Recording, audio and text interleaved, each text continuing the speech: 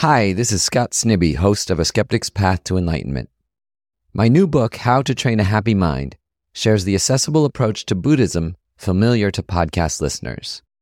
It features a foreword by His Holiness the Dalai Lama, and you can order it right now in print, ebook, or audiobook, just about anywhere you buy books. In May, I'm doing 2 special events in New York City, one with musician and artist Laurie Anderson, and another with DJ Spooky. Both events can also be streamed online. Go to our website at skepticspath.org for more details on the book and tour.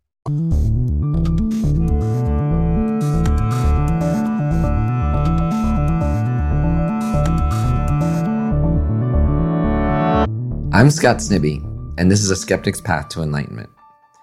Today I'm talking to Kristian Simsarian about compassionate artificial intelligence. Kristian is an expert in interaction design and artificial intelligence who helped found Humans for AI and helped grow the Center for Humane Technology in its early years.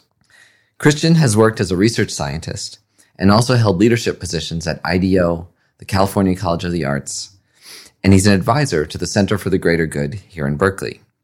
He's also a board member for A Skeptic's Path to Enlightenment, and he's been a good friend of mine for years. Hi, Kristian. Hi, Scott. I'm excited because this is our first in-person interview as COVID wanes a little bit. I wanted to start out by asking you about your spiritual background. We know a lot about your tech qualifications, but can you tell us about the spiritual dimension of yourself? It's a great question because I think it relates to the technology as well. It's sort of the shadow resume, if you will. I grew up in a Christian family. I was baptized and I was confirmed as a congregational young Christian. My mother was the teacher or the director of the Christian Ed program at the church. So it meant I had to do that. And I remember on the pathway to being confirmed, you had to study the Bible.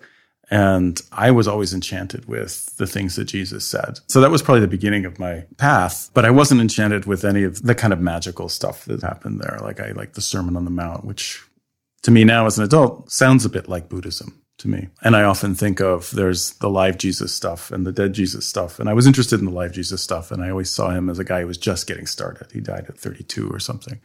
Whereas the Buddha, for example, I think lived well into his 80s. Yeah. But I wasn't satisfied with that. That just didn't seem like that was enough for me. And I remember I found a book when I was at university in New York. Somebody on the street was selling books of various sorts. And there was this one book that I saw that was like meditation and yoga. And it had a flame on the cover. And that's all it had. It turned out that was the focus of attention for that practice.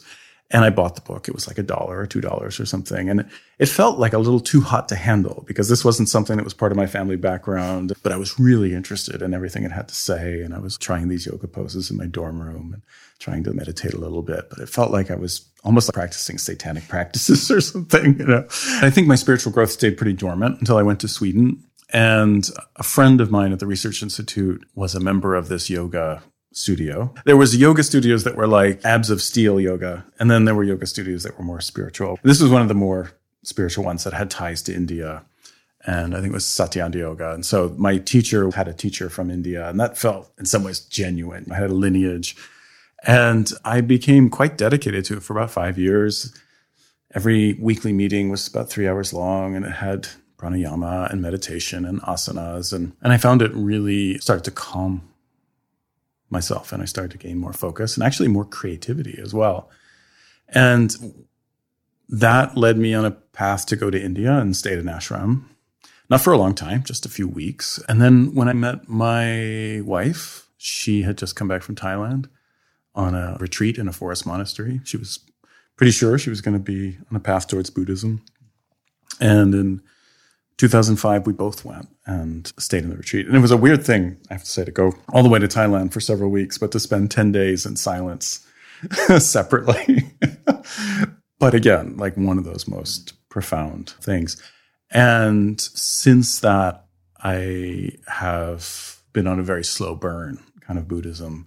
I think now, 15 years later, I'm more and more trying to integrate meditation into my life, spiritual teachings into my life, and just finding how much and how deeply they're relevant to everything else I'm trying to do in my life, like leadership and doing the right thing, right action, And interestingly enough, because in parallel, I was doing this path of artificial intelligence in the 80s and 90s, and robotics and virtual reality and augmented reality and all that stuff that eventually led to a doctoral dissertation on human-robot collaboration. The foundations of the artificial intelligence were very much coming from a Western tradition like Heidegger and Wittgenstein and that sort of thing. But this stuff very much relates to the Eastern philosophies like dependent origination. Mm-hmm. I was part of a movement called embodied robotics, so that the robots had to have bodies in order to learn and to develop, that they had to be doing action in the world and sensing the world. And without that, there was no consciousness. And this may tie into some things we're going to talk about, is that the movement I was part of in robotics actually had a kind of sense, perception, act loop that was very much in line with a kind of Buddhist non-reactivity kind of loop, and also an embodiment in the world, even though it was coming from more of a Western tradition. I still haven't fully made sense of that stuff, but I know that there's a tie there. That's why the question is really interesting about spiritual path and technology or work path. Because in some ways they're related. I don't think I've fully figured out all the ways they intertwine. Yeah, that's why we wanted to talk to you, because you have a fairly deep background in spirituality as well as technology. So can you talk a little bit about what artificial intelligence is? It's a word people use a lot, but could you define it in a way that makes sense today? Yeah, I think broadly speaking, it's using technology to display some kind of intelligence, right? Really famous paper from the 50s is from Alan Turing. It's called the Turing test, where he was really trying to define what this artificial intelligence would be. He's one of the fathers of modern computing, laid out the plans for how, and in fact built a machine called Enigma that helped win World War II by cracking the German codes. But later in the 50s was thinking about, how do we take this further? And his test was typing on a screen, could a human interrogator ask the computer, essentially, or a person in the other room, questions and then get replies back? The test was, if they can't tell which is the human and which is the machine, then it would be artificial intelligence. That was the definition. And people stuck with that for a long time. So that's where it goes back to. It's just a kind of simulation, if you will, or a computer program. Can it pretend to be a human at a distance when all the factors of humanness are accounted for? The obvious ones of how you look and how you sound and that sort of thing. Today, it's really getting a lot of attention, mainly because of two aspects of artificial intelligence. And I divide these into machines that are replacing physical labor. This is like robotics, mobile robots or fixed robots, mobile robots moving around warehouses, moving boxes around. Now they're much more adaptive and they can adjust for change, and they're starting to get smarter in that way. So that's physical. The first one is replacing physical labor. Doing work we traditionally, for most of our 60,000 years of humanness, would consider work, actually moving stuff and using our bodies. And we can see how relevant that is. And this change of machines doing that work for us, because it's pushing the work towards the intellectual part, knowledge work. So that leads to the second form of artificial intelligence, which is generally called machine learning. And machine learning, for the most part, is doing what we would call knowledge work. Sometimes it's categorization, just like saying, is there a cat in this photo or not? Or what's in this photo? Or the Google image search, being able to search by photos. That's artificial intelligence trying to categorize these things. And more, it's doing what we call expert work. Mm-hmm. And expert work can be anything that humans do traditionally. Usually it's something that takes 5 or 10 or more years to learn for a human. An example there would be something like classifying X-rays, finding out if there's a tumor in them or not. Something that we would consider highly expert that you have to train for. Or insurance companies and other organizations are using machine learning for fraud, looking for patterns that humans, only the top experts can spot, or are just too big or too broad or hidden too deeply in the data for humans to spot. And machines are getting quite good at spotting patterns that humans can't see or only experts can see. But I think they're going to quite quickly surpass human expert ability.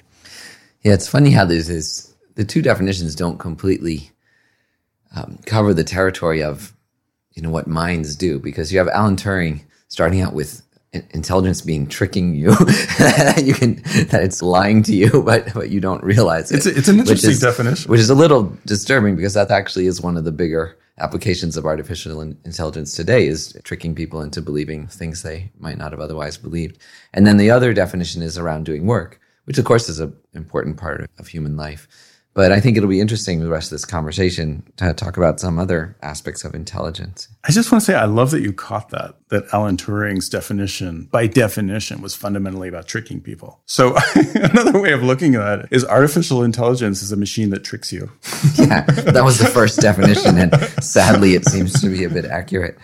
But it's also true with the automatons, like the things that happened in the 1800s, these fortune tellers and these very detailed mechanistic, they were made by watchmakers. Those were also about tricking people. Okay, so let's go into some of the warnings about AI. We're talking now about AI as being either work or lies. Let's talk a little bit about fear. Now, we're starting with all these negative emotions, but people like Bill Gates, Elon Musk, Stephen Hawking have made some extreme statements. I actually have some. Elon Musk said AI could become an immortal dictator from which we could never escape. He also said with artificial intelligence, we are summoning the demon. And even Stephen Hawking, said that AI could spell the end of the human race. And Bill Gates is a bit more measured. Even he said he agrees with Elon Musk's position about the risks of superintelligence. We've also seen scary robot dogs on YouTube videos. It's cute when they're dancing. What happens when they're armed? Are these fears supported, or are these myths that you want to help us dispel? The answer is both. They're supported and they're myths. Those are great quotes. Can you read the Elon Musk one again? Yeah, sure. AI could become an immortal dictator from which we could never escape. Okay, I just want to say that he's 100% right. Okay. And 100% wrong. Yes. If you look at the digital dictatorship that's rising up in some countries like China, right, where technology is being used for surveillance on the population to monitor things that are pro and anti-government, especially anti-government. And a smaller and smaller group of people are able to do that on a bigger and bigger group of people with the aid of technology like machine learning that scales quite easily. And that's frightening. We talk about Orwellian, but we're going past that. Orwellian, I think, was a bunch of humans that were controlling other humans, kind of like East Germany or something it was. And this, now we're talking about a small group of people controlling big server clouds that are monitoring people with cameras and microphones and reports and everything. And this country too, and part of the intelligence game and what they call statecraft. So he's right in that these things can do that. Mm-hmm. And I think the issue with all of those quotes that I take is that they're all framed as another. Mm-hmm. They're all framed as if the machine's going to do this thing. Maybe this is going to be a dangerous analogy, but it's like nuclear weapons can destroy the planet. Like in the next 5 seconds, we could destroy the planet. I don't know how many times, 100 times mm-hmm. over, mm-hmm. wipe out all living things, except cockroaches. I don't think it's going to, but it's a human decision that's going to make that happen. And then I think we worry about the automation, giving control and maybe giving lethal control. This is really hot in the news right now. It's like giving lethal control to autonomous systems. And the important thing to remember is that it's humans who will code that system. Mm. That these are autonomous systems. They learn automatically on big sets of data. There's something called an objective function in there that's trying to maximize or minimize a certain condition. In the case of recognizing cats in a photo, is this catness? Do I see catness? Do I see catness? Do I see catness? And it's being tuned for catness, and it might be tuned on millions of images of cats. And it's abstracting out catness in a way that our brains probably do something similar, but we can't really articulate what that is because our visual cortex is really complicated, and we're not really conscious of what's happening in our visual cortex when our brains are looking at images of cats. The way you talk about it, it's more like all of human technology, that AI is more of a power amplifier than something that's going to run away by itself. Yeah. Do I get you right, or is there a chance that it can run away by itself and take over the world the way some people fear? I think both. Let's take those in turn. So the power amplifier, if you just look at the progress of technology, we've been scaling up. We had these things that were room-sized computers that could do a calculation. They still had to, like, if just for even to do the NASA stuff, like putting a person on the moon, we still needed a room full of calculators, human calculators. Yeah, go watch Hidden Figures. Right? That's just so wonderful. In Figures, there's all this room full of human calculators. And the computer couldn't even do that. Now your iPhone can do more than that. And then it starts to get more powerful. Businesses start using these things for their calculations. Spreadsheets and things start to go digital. And then we've seen companies go through a kind of what's now called digital transformation. Mm-hmm. And many companies are still working on this. Just taking their bureaucratic business flows and turning them into digital. So that's a huge amplification right there. And now we're starting to talk about decisions, not just efficiency and not just making the data and the information flow more easily, but we're talking about decisions getting automated. And that's when it starts to lead into the more scary stuff. And so with machine learning, we can be making these decisions automated if we want to, if we decide to, at scale, like millions of decisions. Yeah. Right? So once you decide to fire someone or deprive them of a loan or kill them, that's when it becomes really scaled in a dangerous direction. Yeah. And I think just from what you said, as soon as you were speaking, I just thought about all the systems we have, like systems of oppression and systems of bias. And the real danger is that we're building on all that data that is. So even the insurance company that, for all the right reasons, is turning a system on all of its fraud data in order to detect patterns that humans can't necessarily detect and then see future patterns.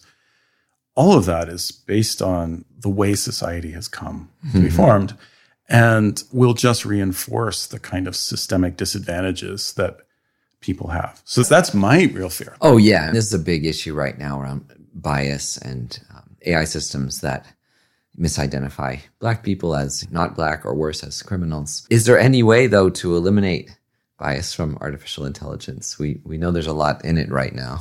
Can we get rid of it? It's a great question. And the first question we have to ask is, can we eliminate bias from humans? Yeah. Because we're programming those things. So can we eliminate bias from humans? Probably not.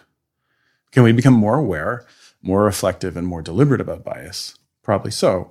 Right. The other thing that's coming up, I think, for those three people, these are brilliant people, like Stephen Hawking, brilliant scientist, Elon Musk, like brilliant entrepreneur, and Bill Gates, brilliant businessman turned, I was going to say brilliant philanthropist, but that's so controversial. Someone who's applying systems thinking to. They certainly saved millions of lives. Yeah, no doubt. But none of them are machine learning experts or artificial intelligence experts.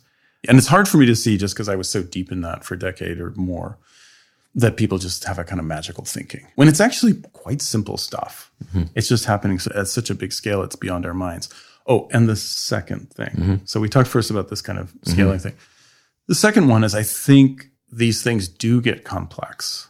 They're doing so much, and you put more computing power on it and turn it on a bigger data set, and then it's doing bigger stuff. And so you've got layers and layers of complexity where it's just hard to understand it all. And this gets close to what they're talking about with the singularity, where the machines are doing so much that it's no longer fathomable at a kind of human level. I did work with machine learning myself. I was working with a bunch of engineers, and most of them didn't really understand the solution. They understood how to train it, but they didn't understand how the solution worked, the engineers themselves. Well, I was going to say, it gets to transparency. I had a friend at a large social network company. This is about 3 or 4 years ago. We were having lunch, and I was thinking about this stuff, and I was starting to do talks on AI policy and stuff. And he goes, but we absolutely have to have transparency. And I was like, good luck with that. Yeah. Nobody can explain how these things work. And he's like, we need to know why it works. I'm like, you're probably not going to know. And that was deeply disturbing. But then it made me worry that people are going to turn those on and not have investigated the biases and not have investigated, was that data set broad enough? Was that data set as unbiased as we could make it? Yeah. So how do we make ethical AI? I mean, is there a straightforward path to that? Are companies doing it now? More and more companies are working on it. And I don't think we've figured it out yet, because they've been hiring people like crazy. Firing a couple too, unfortunately. Right. So we were talking about ethics. So how do you... Well, let's flip this around for a second. So if AI is a power amplifier, you're a very creative person. Use your imagination for a little bit. And can you imagine how we flip that around? So how we use artificial intelligence for extraordinary good, like extraordinarily scaled positivity. We don't hear that story that much right now. But if it really is value neutral and dependent on who trains it, what's that story of how we take AI and steer it towards the greatest good rather than greed or bias? It's a great question. It's like a call to action, right? It's for all the people that have domain expertise and who have some reflectivity and, I'd like to say, a spiritual practice of some sort, maybe believe in the greater good, to get more involved, to like become AI literate, to understand how these things work. You don't have to code them, but it would be great if more people who have domain expertise could be sitting with a coder and building these systems. Because just up until recently, take medical systems. It was just a computer scientist with a master's degree and a 10 or 20-year-old medical book, going, oh, this is how we do this thing. I'm going to code the system and use this data that I got. But doctors are really busy, so it's not like you have access. Average computer science master's or PhD couldn't call a doctor in. But now there's starting to be more and more interdisciplinary stuff. Medicine is realizing like there's life-saving capability and savings and money to be made in using these technologies. So you are seeing more interdisciplinary teams. But I think that's what I would say for that. I think that's a really good answer because I've seen the Dalai Lama, and you'll be happy to be compared to the Dalai Lama here or embarrassed. But I've seen the Dalai Lama ask the same question a few times, which is, what can we do to end war? What can we do to end violence? And he's said the same thing every time I've heard him, which he said, yes, you can demonstrate. Yes, you can write letters. But he said the most powerful thing you can do is to make up with all the people that you have disagreements with. He said that's the path to peace. So I like your answer, which isn't some big abstract answer. It's actually, if you're listening out there, go get involved. Make your individual contribution. And that's all there is ultimately, is each of our individual decisions and contributions. Totally. And just as a step, there is a Coursera class from Andrew Ng, which is called something like Artificial Intelligence for Everyone. It's just a basic class. And don't be scared. Don't let anyone scare you away from the table because it's not that complicated. It's actually not. I want to ask you about something more mundane. I think people talk about a lot with AI are these ethical dilemmas. So this typically comes up now in the self-driving car, where you have a self-driving car that's about to hit a school bus full of 8 children. And there's one gentleman driving the car. Should the car drive off the road and kill its driver, or save the driver and kill these 8 children? These dilemmas actually happen. In fact, sadly, one has probably happened right now, that a person's making that decision right now, somewhere in the United States. How does an AI make a decision like that? It's a great question. It's a really great question. I mean, these are dilemmas, right? The definition of dilemma is there's no great answer. So anyone who says there is probably a fool. When I think about road safety, because that's where these examples are, it's just a tragedy that over 50,000 people are being killed every year on the road. Yeah. And San Francisco has one of the highest pedestrian injuries. Yeah. And there's data, it's emerging data, but it's showing that the Tesla is one of the safest cars. Yeah, that's certainly what Elon Musk is always saying. Of course, there's accidents. Yeah, of course there's accidents. And they get a lot of press, right? Because this new crazy thing that we're not familiar with, that's disruptive, killed someone. And it's like, well, there was many hundreds of deaths each day. Those aren't getting reported because somebody was drunk or somebody wasn't paying attention or they're on their cell phone and they killed someone. And that's just not news. We're used to it. But eventually some cars do face this decision, right? Kill the driver or kill these 8 people. So do you think there should just be a switch that says, help others, help me inside the car? It solves the problem, right? If that's a great idea. If the human has made that decision, because that's the way it works now. Yeah. Is there's some court of law or something is going to decide who is at fault. When we're talking about that dilemma, in some ways, we're not as worried about the people involved. We're actually worried about who's to blame. So in some ways, it's a blame game. And maybe it's better if you just stop the blame game in the cockpit of the car. Yeah, that's obviously what happens today. And you don't know if I'm sure you've been put in situations, so have I, where, your bravery or your compassion was tested. And you often surprise yourself, either negatively or positively, and, I did the right thing, or, oh boy, I was a coward. So maybe that's what it is. It should be a button. Maybe it should even be a slider, and you can adjust it in real time depending on the situation. Put it right in the middle most of the time, and then... But then that would probably kick it back to the person who coded the slider. Yeah. And then if you have a brand new baby in your car, you slide it all back to self-interest. Yeah, that's funny. I never quite understood those baby on board signs. Yeah. I never quite knew what I was supposed to do about that. So... Here's an interesting question for you, is whether AIs deserve our compassion. We've been talking about them more as machines that serve or don't serve humanity. But do AIs deserve our compassion in any way? Is it okay to be mean to Alexa? It's an interesting question. There's a couple of things there. So one is, if you're mean to your AI, it's just going to come back and bite you because you're just training it. You're just adding more into the training set of how people interact with computers. What I'd like to say is that computers don't have a soul. They don't have embodiment, which I think is fundamental for consciousness and that sort of thing. They're machines. They're objects. If you said, should we be nice to trees? I'd say, absolutely. They're living things.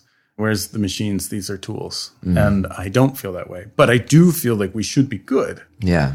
So we're modeling that for the people around us. We're modeling that for the machine learning, who, again, the bias is going to come from us. The bias in the machine is coming from us.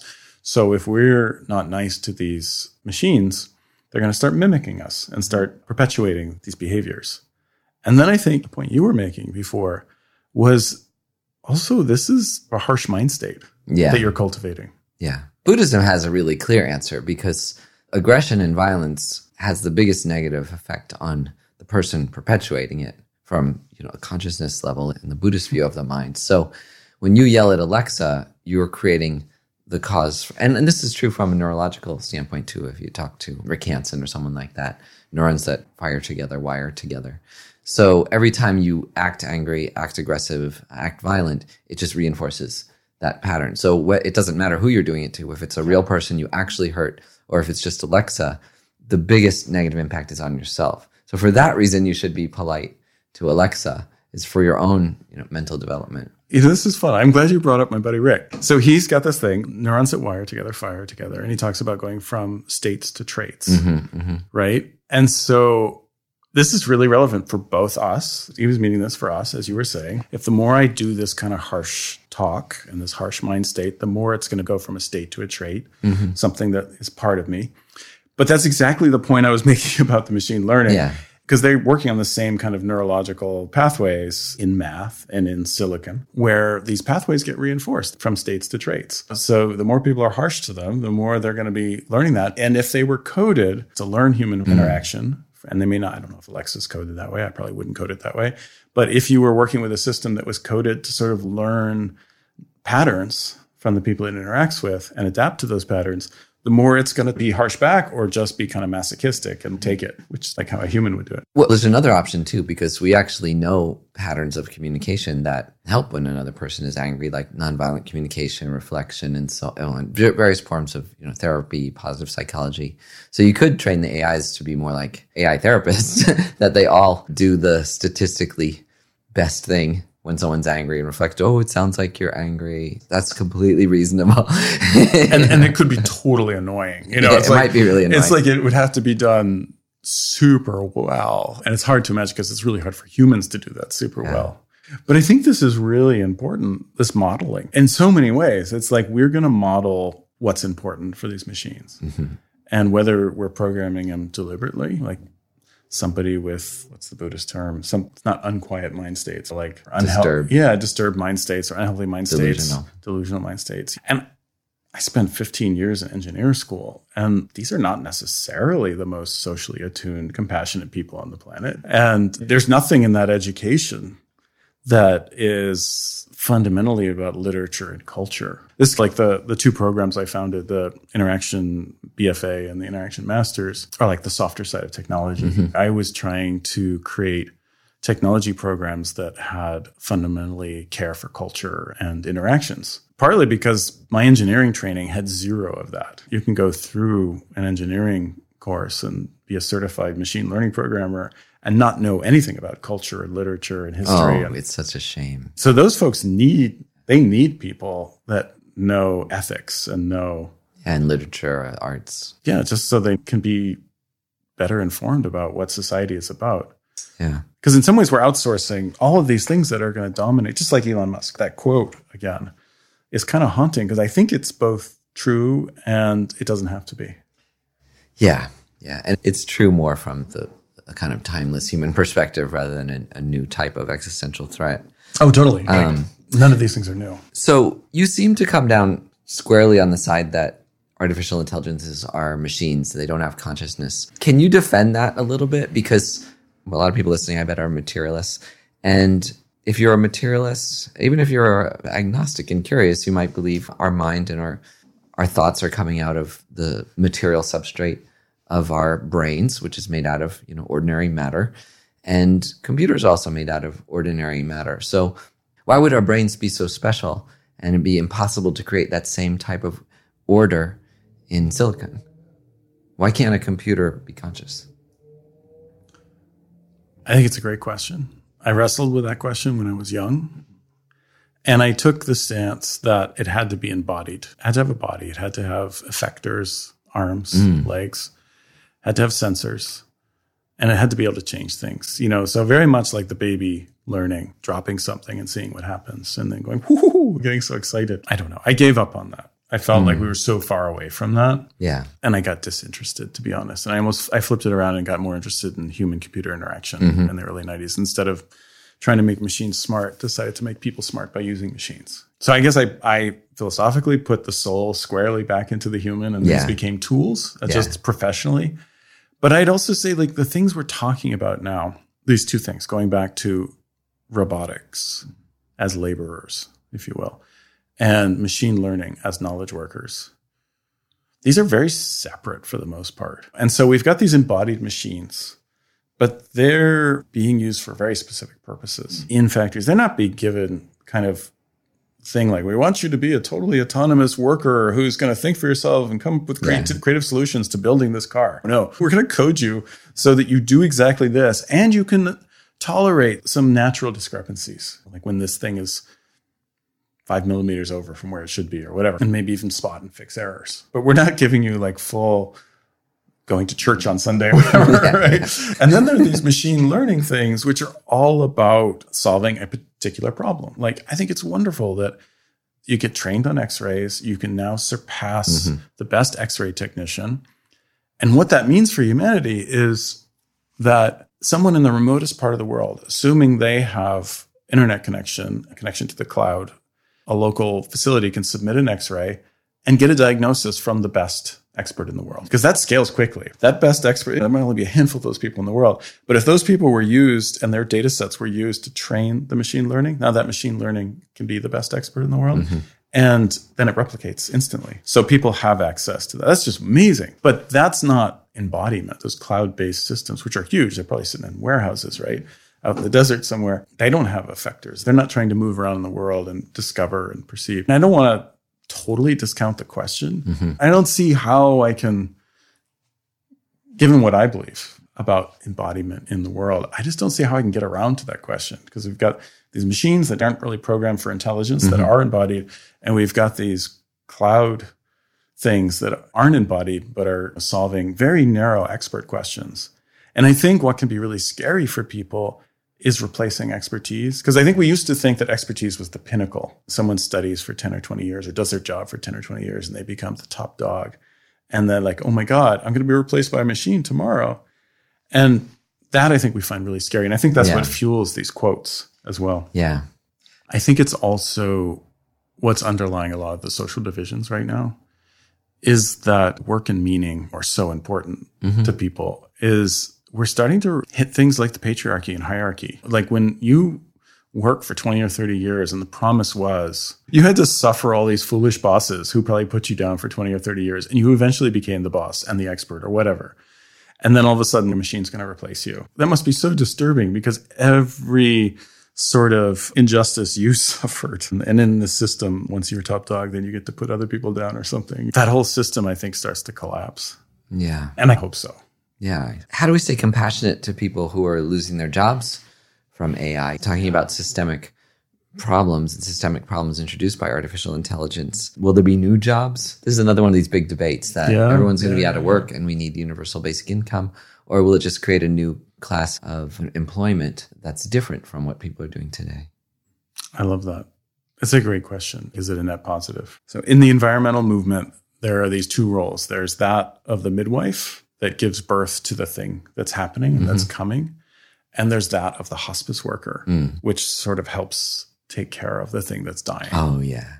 And so I can see that in machine learning and artificial intelligence as well, is there are roles and there's parts that need hospice work or need to be taken care of, and retraining and retooling in some ways for people.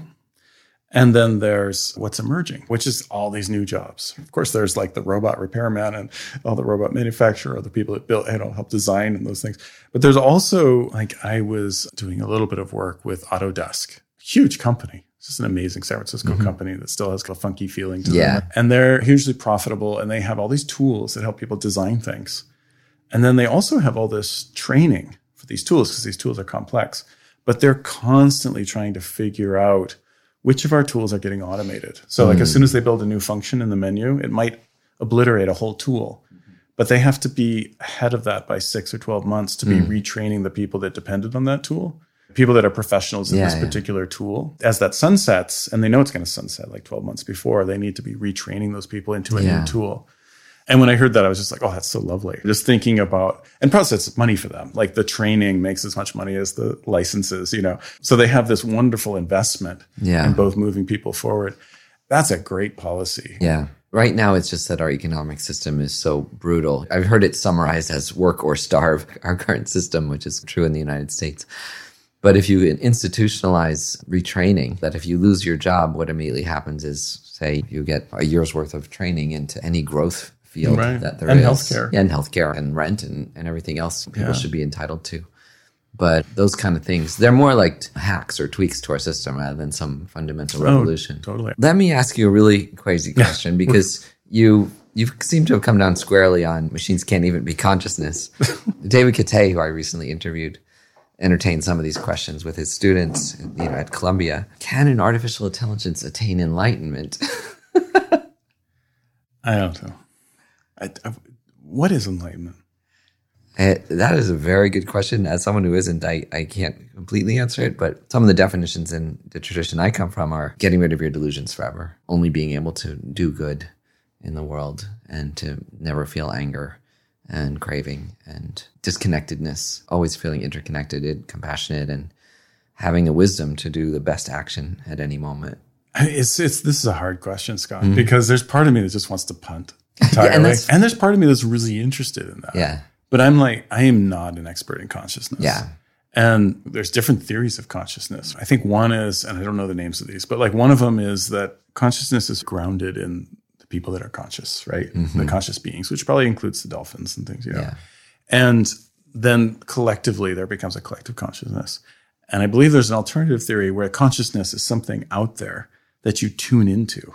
Yeah, it may be fundamental to there are even some very respected theorists, physicists who believe consciousness may be some fundamental component of reality, although I don't think we have hard evidence for that yet. And we can't explain action at a distance and weird entanglement or whatever. Like all that stuff that just blows your mind. And the deeper you go into physics, the PhDs and professors all get befuddled. Like, I don't know. And it makes me wonder, like, I think consciousness is, I guess it's always been really messed up. Humans we really struggle. Like suffering is the thing. There is suffering and there's a way out of it. And these kind of fundamental truths. Where was I going with that? Just these divisions and this kind of vitriol that's been coming up in politics. How does that affect consciousness? Because if consciousness is this thing that's out there that we tune into, is that stuff like a computer virus that gets into consciousness and infects it? And on the Buddhist view, you would argue very much so. Whether or not you voted for any individual leader, you become affected by that consciousness that, overlays. And it's nothing mystical. It's actually just about you start acting like the things you hear and see and witness and common standards of behavior. Well, then maybe that comes back to what you brought up about Alan Turing and the Turing test. It might be possible that it doesn't matter. Let me see if you believe this, that you could make a computer that could trick you into thinking it was enlightened. Totally. Okay. Well, from the Buddhist view, we're already tricking ourselves that we are singular, self-sufficient, separate entities. We're already tricking ourselves that we're intelligent in this actually harmful way that makes us suffer. So in a way, we're succeeding in a Turing test that makes us suffer more than we should. Yeah. There's something really, I was talking about the fundamental truths, and I was thinking like two of the most fundamental truths that just I get more proof every day that they're true. One is that things are constantly changing. Like you and I met a couple of weeks ago, and the molecules we have in our bodies today are probably 90-something% different than they were 2 weeks ago or so. So we're constantly changing, constantly evolving. And the second one is that everything's interconnected. And I feel like so much of our modern society, especially our American reductive society, disavows both of these. Like business and to some extent science and medicine, to pretend that you can isolate things. If we could just carve out this market, or if we could just isolate this tumor, they both ignore that this thing is constantly changing, and also that it's totally interconnected to everything else. Yeah, and what you're saying suggests that we're training our AIs in the wrong way, because we're training AIs to make binary, harsh, dividing decisions. But maybe there's a type of AI that is aware of change and aware of interdependence, trained on models to be very different than we're training today. Well, I like where you're going. I mean, there is a possibility of machine learning to see systems that we can't see and to see interconnectedness that we can't see. Like given some training data, like big amounts of training data, it will find interconnections. If we can figure out the right objective functions and the right thing that we're looking for, some goal, it will find new ways to get there. Yeah. Is there anything else you want to add to our discussion? I've already said it, but I'm just going to say it again, is to not let any of this stuff frighten you away from the table. Most likely machine learning is going to be part of almost everyone's job, be part of your job. It's going to come in. Most likely it's going to replace expertise that feels like something that's hard won. And there's an opportunity to get involved because the technology people can't solve all the different domains. Like in computer science and in AI, we used to call domain experts was the term. But a domain expert is just like a real estate agent, a lawyer, a doctor, a specialist, insurance fraud detection, a government agent doing procurement or something. It's just a domain expert is somebody who knows something about their domain that lay people don't know. And that's a whole field that's going to open up, I think, is a place for domain experts, professionals, to start sitting side by side and figuring out the systems, what problems should be solved, because the domain experts, the professionals, know what problems should be solved. They know how they should be solved, and they know what a good solution looks like. Something that the computer scientist or the artificial intelligence or machine learning programmer doesn't know any of that stuff. Mm-hmm. They can read about it in books, but that's going to be, outdated and probably incorrect. Yeah. So get involved. But especially if you're listening to this podcast, because you're a compassionate person who might be thinking about your biases and at least open to the most important, curious questions. Great. Thanks a lot, Kristian. It's been a pleasure talking to you about compassion and AI today. Oh, you're welcome. It's wonderful to be here talking about really important stuff.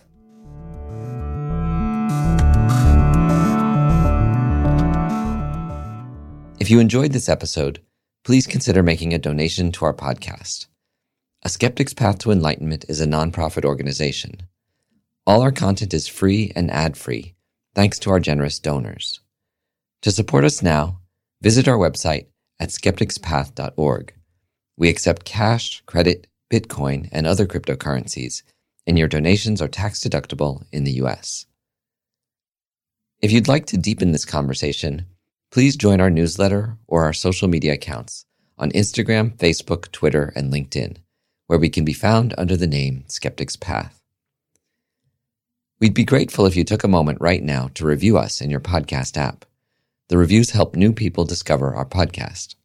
Thanks to Tara Anderson for producing and editing this episode, Christian Parry and Chris Bolton for audio mastering, and Jason Waterman for marketing. We wish you a wonderful day.